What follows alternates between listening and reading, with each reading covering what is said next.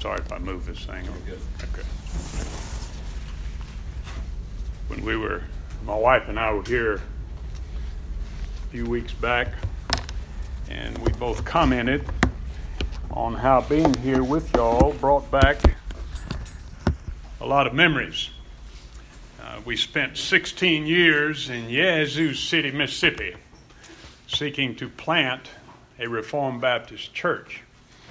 After that period of time, it became evident that that was not the will of God, and therefore we disbanded in peace and in love. But to see this little group was an encouragement to us. A lot of times when guest preachers show up to a young church plant, they're usually taken up with preaching some kind of corporate message to you. Is that what you need to do as a church, what your responsibility is as a church, the corporate issues that are involved in church life, which is all good and well. But that's not what I want to do today. What I would like to do today is speak to you concerning individual Christian experience from the book of Romans. J.I. Packer says this about the book of Romans. All roads in the Bible lead to Romans, and all views afforded by the Bible are seen most clearly from Romans. And when the message of Romans gets into a man's heart, or a woman's heart for that matter, there is no telling what may happen. I like that quote. I'm glad he said that. That's rather a bold quote, but I think highly accurate. Now that is my hope for our time together this morning, that at least part of this book will get into our hearts, will change things.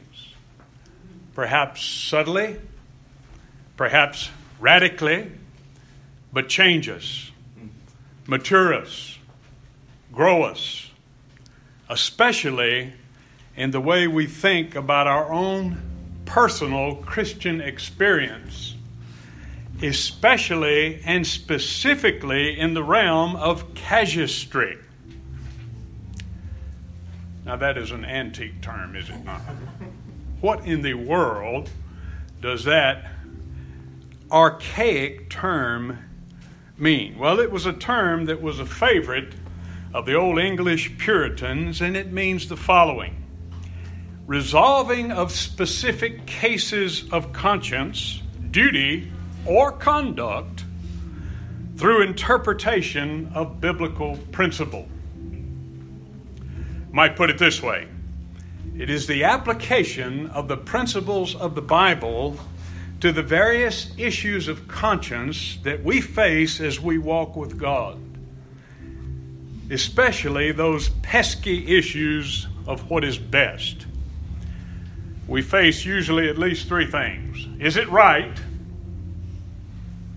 Is it wrong? And what is best? And those are the kind of issues of conscience that we deal with as God's people. And when you put it that way, then you quickly realize that we're all engaged as casuists on a daily basis. And we need to be effective ones. We need to be good ones. We need to be proficient at the art, because it is at the heart of pursuing holiness. It is at the heart of walking in the fear of God, walking with what John Murray called a God consciousness. Now, I believe there are at least three parts of a puzzle as we try to establish a portrait of effective casuistry. Number one is the operations of the Spirit of God. Unless you are a Christian, you will have no care or no concern of any lasting value in this whole matter of pursuing conscience. You must have the Spirit of God. You must have those dynamics of the Holy Spirit awakening your mind and your thoughts to the realities of things unseen and eternal. Secondly, you must have the Bible. It is the Word of God. The old Puritans would say it is the warm breath of God. It is through understanding of Bible, at least at a fundamental level, the issues that we need to know in order to be a casuist. And most importantly, well, maybe not most importantly, but importantly, third and this is where I'll be focusing this morning, you must know yourself. We must know ourselves. We must have an honest, transparent self-awareness and self-knowledge. What exactly makes me tick as a sinner brought into the light of the knowledge of the glory of God in the face of Jesus Christ? What makes me tick? You know, Christians are strange birds. There are many things that go on in the recesses of our minds and hearts that we cannot explain. We love Jesus Christ, but we've never seen him. Though you've not seen him, you love him. And though you do not see him now, you believe in him and you rejoice with joy inexpressible and full of glory. We love him, but we don't see him. And then we find often that our love is weak, anemic. Sometimes our hearts are as cold and indifference to Christ as one of those stone cinder blocks. We believe God. We trust God. We've given God our souls. Yet we often doubt. We're often plagued with wretched unbelief. We have a certain and infallible hope of heaven. Yet in the recesses of our heart, we often fear that vehicle that takes us there, that vehicle of death. And Jesus Christ came, he partook of flesh and blood in order that he might destroy the one who had the power of death, that is the devil, to deliver those who through fear of death had been in slavery all of their years. Christ died to free us from the fear of death, yet we still fear it. We still fear it at times. We hate sin. If you're a Christian this morning, your heart attitude is that you hate sin. You despise it. It is the grief of your heart. Yet we find ourselves doing it. Find ourselves sinning. We are such contradictions. How in the world can we ever become proficient biblical casuists? Resolving those perplexing cases of conscience and duty and conduct according to the book of God. Well, it is that third piece of the puzzle that I mentioned that we're after this morning.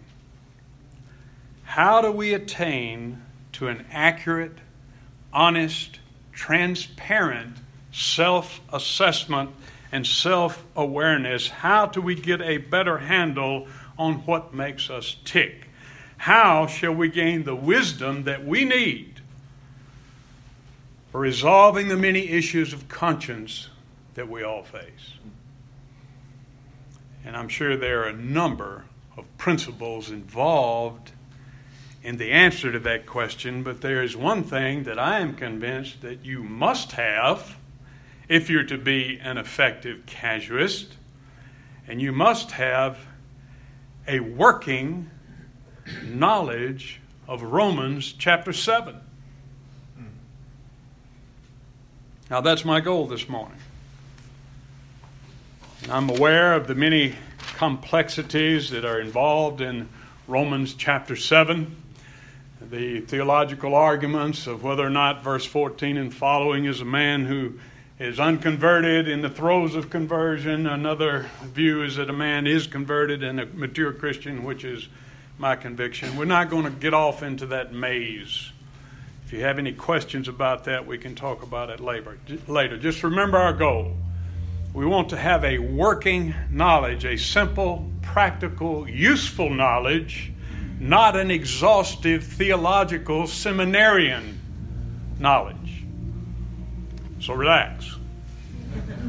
We can do this. We can do this together. And all you need to do is to get a handle on just one verse. Just one verse.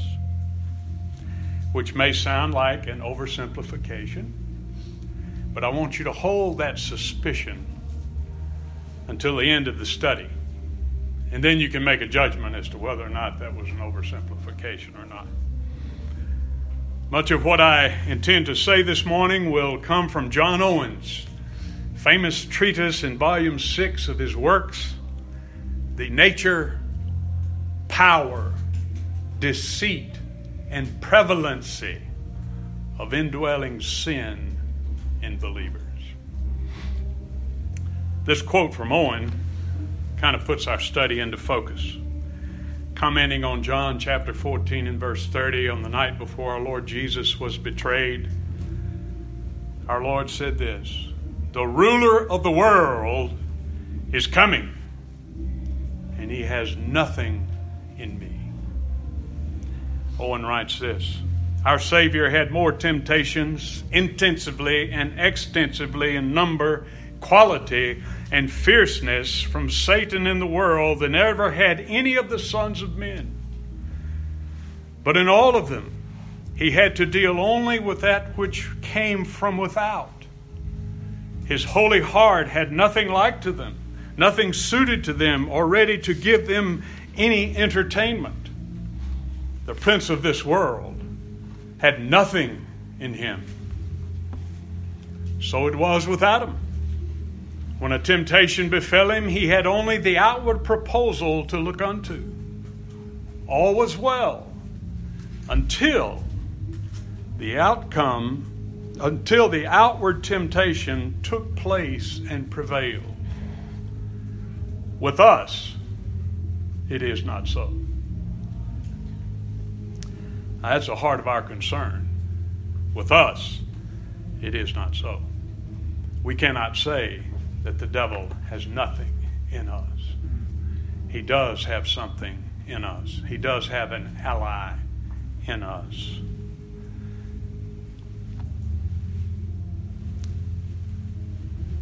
And casuistry is clouded by that reality of indwelling sin. Turn with me, if you would, to Romans chapter 7. We're going to look at verse 21. I'm going to go ahead and read from verse 21 to the end of the chapter, just to kind of put it into context. I'll be reading from the New King James because I just don't like the ESV. I let me rephrase that. I like the ESV. I don't like the ESV's translation of these verses. I'm actually a New American Standard man, but I know nobody reads that archaic book anymore. So I've kind of capitulated to the ESV. But I'm going to use the New King James this morning. Let's read together, if you see it there, follow as I read, verse 21 and following. "I find then a law, that evil is present with me, the one who wills to do good. For I delight in the law of God according to the inward man, but I see another law in my members, warring against the law of my mind, and bringing me into captivity to the law of sin which is in my members. O wretched man that I am, who will deliver me from this body of death? I thank God through Jesus Christ our Lord. So then with the mind I myself serve the law of God, but with the flesh the law of sin." We're going to concentrate on verse 21. That's our one verse that I believe will give you a good working knowledge of Romans chapter 7. 4 observations. Number 1 is this: indwelling sin as a law. I find then a law. Now, we most often understand law as a directive or as a rule that regulates our mind and our will as to what is required or what is forbidden. For instance, "Thou shalt not murder," which promotes the sanctity of life, forbids the taking of life except in certain situations. Or we may look at a law having to do with the civil realm. Let's take the speed limit, for instance, which is designed to promote vehicular safety for people on the highway. And when you get a certain amount of speed, then safety goes out the window and we have a problem and you've broken the law, and therefore you must suffer the consequences if caught. I don't think many get caught out there today, but if caught, you suffer the consequences. But that's not the type of law that we're dealing with in 721. Law can have another meaning. An operating principle that inclines or urges certain actions that are in keeping with that law's nature. For instance, the law of gravity. Everybody's a sports fan at some level. We got the World Series, we got football, we got, you got a ball, basketball. It's going up in the air at some point, but it's coming down. That three-pointer may have a nice long arc to it, but it's coming down. That kickoff that goes all the way through the end zone, sooner or later, that ball is coming down. Why? Because of the law of gravity. The nature of the law that forces that ball to come down. It's just inbred into that law of gravity. We see the same use of law in Romans 8, verse 2, where Paul says, the law of the Spirit of life in Christ Jesus has made you free from the law of sin and death. Same use of the law. It is a law by nature. It does certain things in accordance with the way it is designed.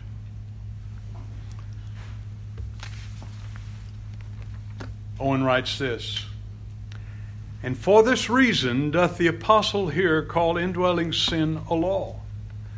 It is a powerful and effectual indwelling principle, inclining and pressing unto actions agreeable and suitable unto its own nature. So we conclude that the law we have in 721 is much more than a legislative authority commanding this or that, do this, don't do that. It is, in John Murray's words, a regulating and actuating power. The law of sin that remains in your heart is a powerful force. It is not an outward written commanding, directing law, but it is an inbred, working, impelling, urging law, not just proposed to us, but inbred in us. And brethren, it is so by its nature. Even though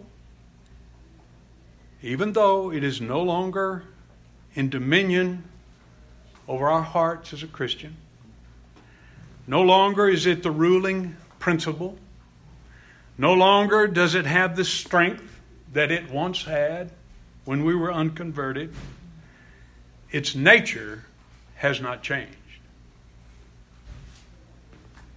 It is a law still, and therefore very powerful. So we find in the first place indwelling sin as a law. Secondly, how Paul came to know indwelling sin as a law. Well, the text says that he found it. Or we might say he discovered it. Meaning that he came to know it by experience. Now think with me just a minute. Paul was a Pharisee par excellence. He knew the law of God. He understood what sin was. He knew that sin was anything contrary to the holy and just law of God, and he knew covetousness was a sin. He could have given you all sorts of ins and outs of how covetousness was sin before God. But there came a point of time in Paul's life that he realized that he himself was a covetous man. And the very law that he believed would bring him into the realm of eternal life by the keeping of it brought him under its power and its conviction. And you can see that in verses 9 through 11. Probably much the same in some of your experiences as becoming a Christian. I know my wife, she was raised in Roman Catholic Church, and she had somewhat of an aberrant view of sin. It was something out there. She was no adulterer. I've never committed adultery. But there came a point in time when she came to understand in her heart that she was an adulterer. And there was a great difference between those two things. Owen says this: those who have found not its power, those who have not discovered its power, are still under its dominion.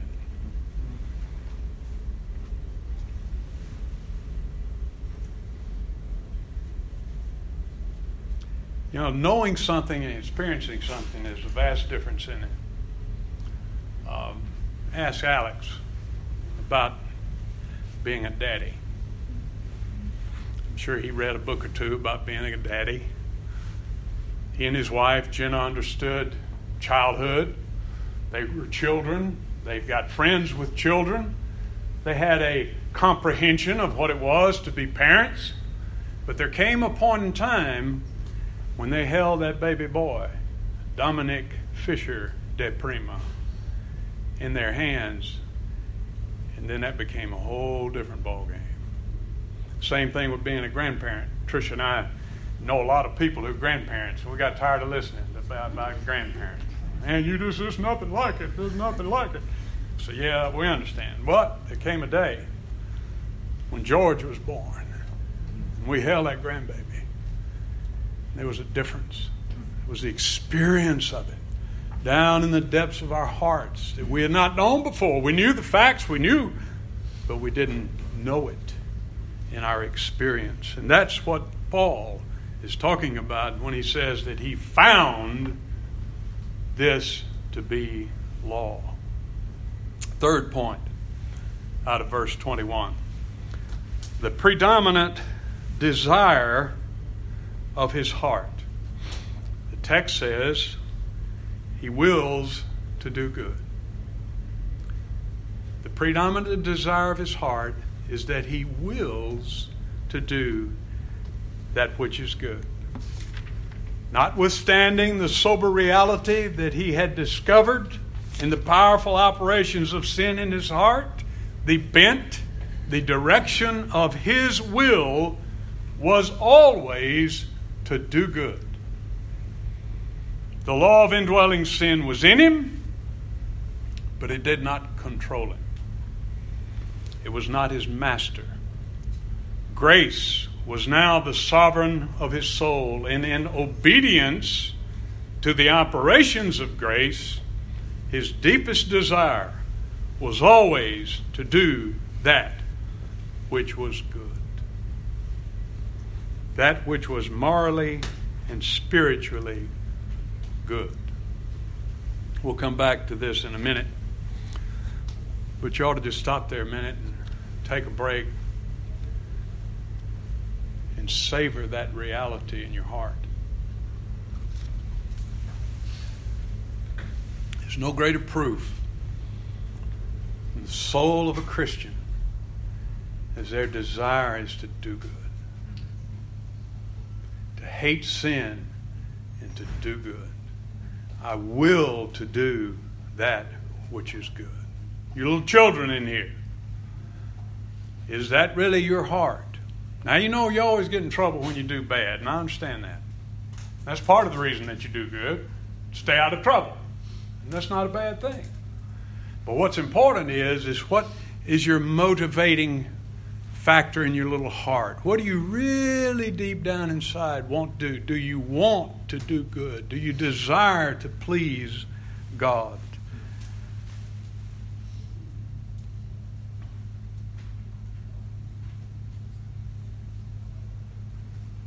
God will give you a new heart if you'll ask Him. If you don't desire to do good, and He'll put that desire in you, even as a little child, to do that which pleases Him. Last point of observation is this. The flesh lusts against the Spirit. When Paul willed, desired, endeavored to do good, what does the text say? Evil is present with me. Now, this is the same dynamic that the apostle articulates in Galatians chapter 5 and verse 17. Here, expressed in his own personal experience in chapter 7 and verse 21 of Romans. It is conflict. There is a conflict in the heart of a Christian. Galatians 5:17. For the flesh lusts against the Spirit, and the Spirit against the flesh. And they are contrary to one another, so that you do not do the things that you wish. When your flesh desires to do something that's not pleasing to God, then the Spirit rises up to stand against it. And when the Spirit of God urges you to do that which is right and that which is good, the flesh rises up to stand against it. Well, it's the same thing that Paul is saying here in 7:21 in his own experience. That when he desires to do that which is good, he gets resistance from the corruption of indwelling sin. And that, to me, I'll just say this as a quick aside, is the thing that the proponents of the truth that Paul is not a Christian in Romans 7:14 and following do not give due weight to. There are other places in the Bible that teach the same thing.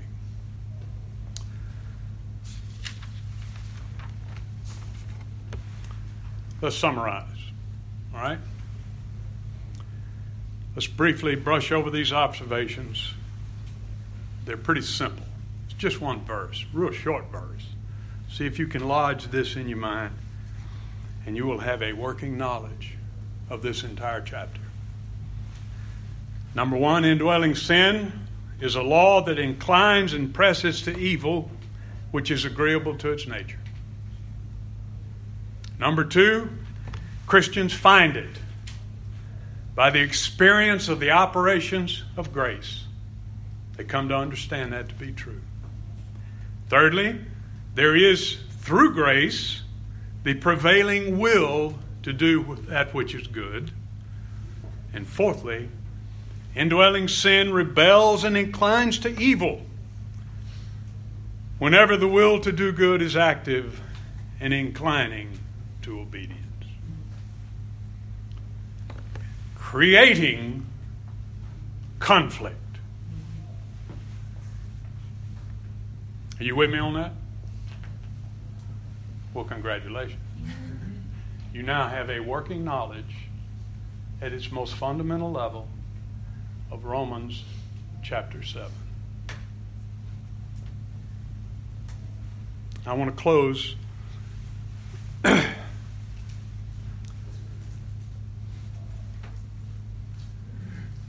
what time did I start? Probably 11. Okay. Well, I'm okay then. I'm looking at 11:30 and I said, I ain't been up here an hour, have I? Put you all through that kind of pain. Let me give you just a couple of words of encouragement from Romans chapter 7. Number one is this.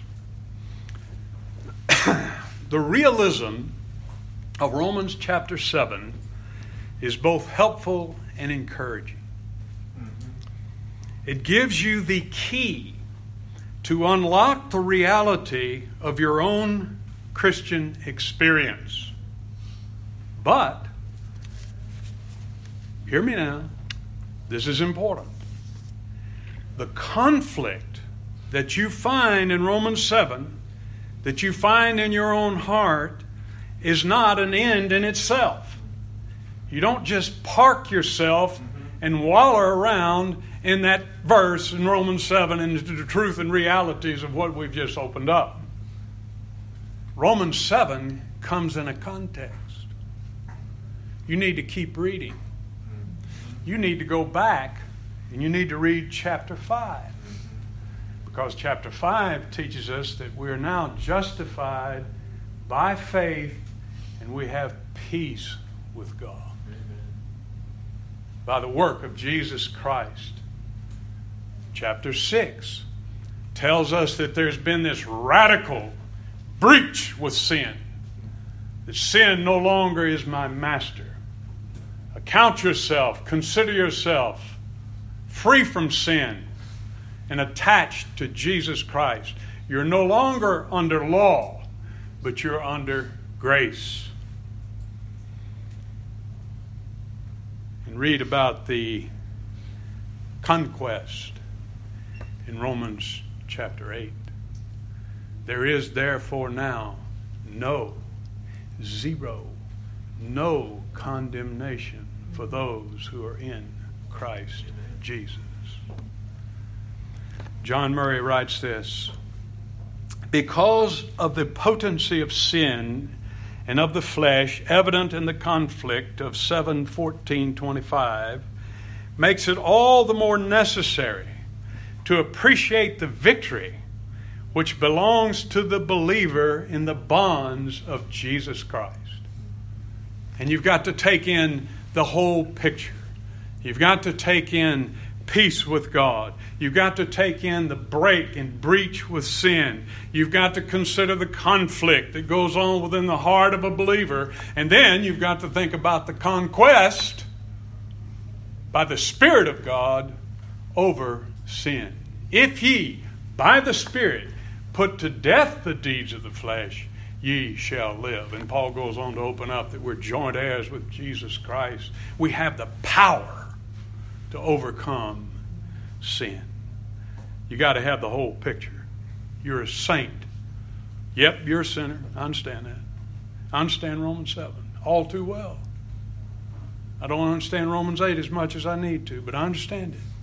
But you're still a saint.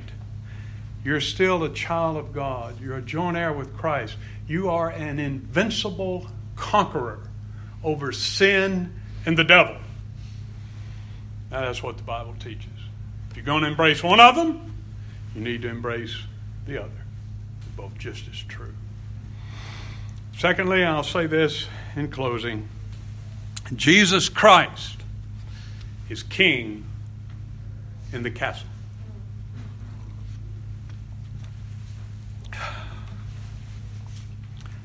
Jesus Christ is king in the castle. As we venture into the castle of our hearts in all of its various hallways and chambers, we embrace the realism of conflict. But who is in charge? Who is the sovereign?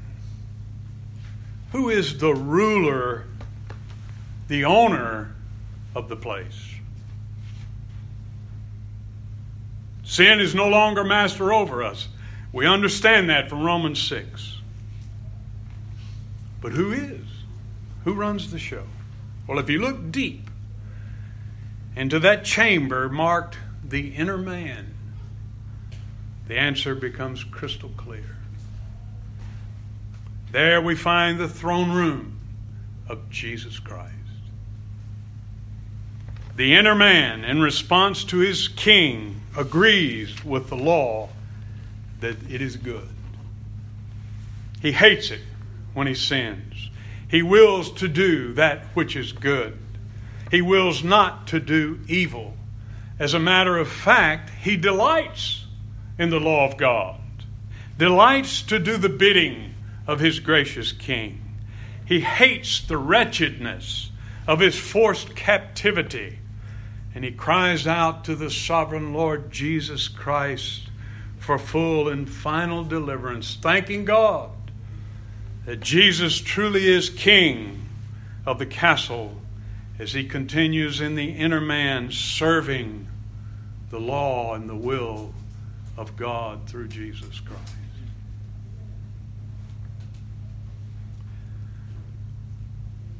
We need to come to grips with the reality that there is a type of dualism operating in our psychological makeup. Paul speaks of the inner man in Romans 7, and he speaks of the flesh. In another place, in Colossians 3, 9 and 10, and Ephesians 4, 22 through 24, Paul speaks of putting off the old man, the old self, and putting on the new man, the new self. There's an old man, there's a new man. There's the spirit, there's the flesh. And I want to try to explain to you very briefly what that is not. What that biblical dualism is not. It is not a split personality. That one day, kind of like Dr. Jekyll and Mr. Hyde, you're one person, the next day you're another person.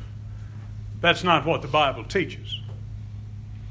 If any of you are old enough to remember some of the carnal Christian teaching, there was an old teaching out there called the two-dog theory. Is that familiar with anybody about the two dogs and carnal Christian thinking? If you got two dogs in there, and if you feed that one dog too much, he'll be the king. He'll be running the show. So if you feed the flesh, too much flesh, and he takes over, he runs the show. If you feed the spirit, you feed that dog more food, then he'll run the show. Or there was this illustration of King on the Mountain. Christ was there for a while, and then the flesh came, jerks him off as king, and takes over depending on which way you go and what decisions you make in your sanctification. That is not true. That is not accurate. Jesus Christ is king. Amen. No one will take his throne. Amen. No one can take Jesus off his throne. Even though sometimes it doesn't look like it. You believe Ephesians 1, 22 and following, I think you would believe that. God raised up Jesus from the dead, seated him at his right hand, far above all rule and authority and power and dominion, and every name that is named. Put all of his enemies under his feet, given him his head over all things to the church. That Jesus Christ sits as King of the universe for the benefit of his people. Y'all believe that, don't you? Mm-hmm. Doesn't always look like it, does it? Doesn't look like it. Doesn't always look like it. But it's true. You look at the world, you look at the situation in the world. It just doesn't look like Christ is running the show. But he is. The same way in your heart. Unfortunately, it doesn't always look like it. And we don't always act like it. But that's our desire. That's our desire. Let me read just a brief quote from Owen and we're through. Don't you hate it when a preacher says, well, we're almost through, and they keep going about 30 more minutes? I'm going to read this and we're through. And if I read the whole sheet, it wouldn't hurt because it's not that long. Listen to Owen. And hence we may see what wisdom is required in the guiding and management of our hearts and ways before God. Where the subjects of a ruler are in feuds and oppositions one against another, unless great wisdom be used in the government of the whole, all things will quickly be ruinous in that state. There are those contrary principles in the hearts of believers. And if they labor not to be spiritually wise, how shall they be able to steer their course aright?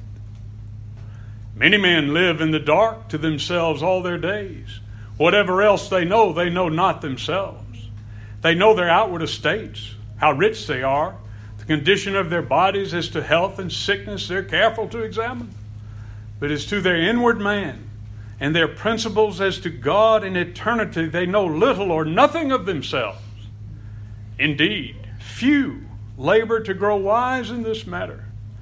Few study themselves as they ought, are acquainted with the evils of their own hearts as they ought, on which yet the whole course of their obedience and consequently of their eternal condition doth depend. This therefore is our wisdom, and it is a needful wisdom, if we have any design to please God, or to avoid that which is a provocation to the eyes of His glory. May God help us to understand ourselves, what's going on in our hearts. And in understanding that, we become better, casuous, as we walk before God. Let's pray. Father, we thank you for your word. We thank you for the truth and the power of it. And we pray that you would change hearts in this place, that you would grow us, that you would have mercy upon us, that you would even awaken someone in this place who may be dark to the reality of what's inside their heart. Help us, God, in all of our endeavors to please you and love you and serve you. Through Jesus Christ we pray. Amen. Amen.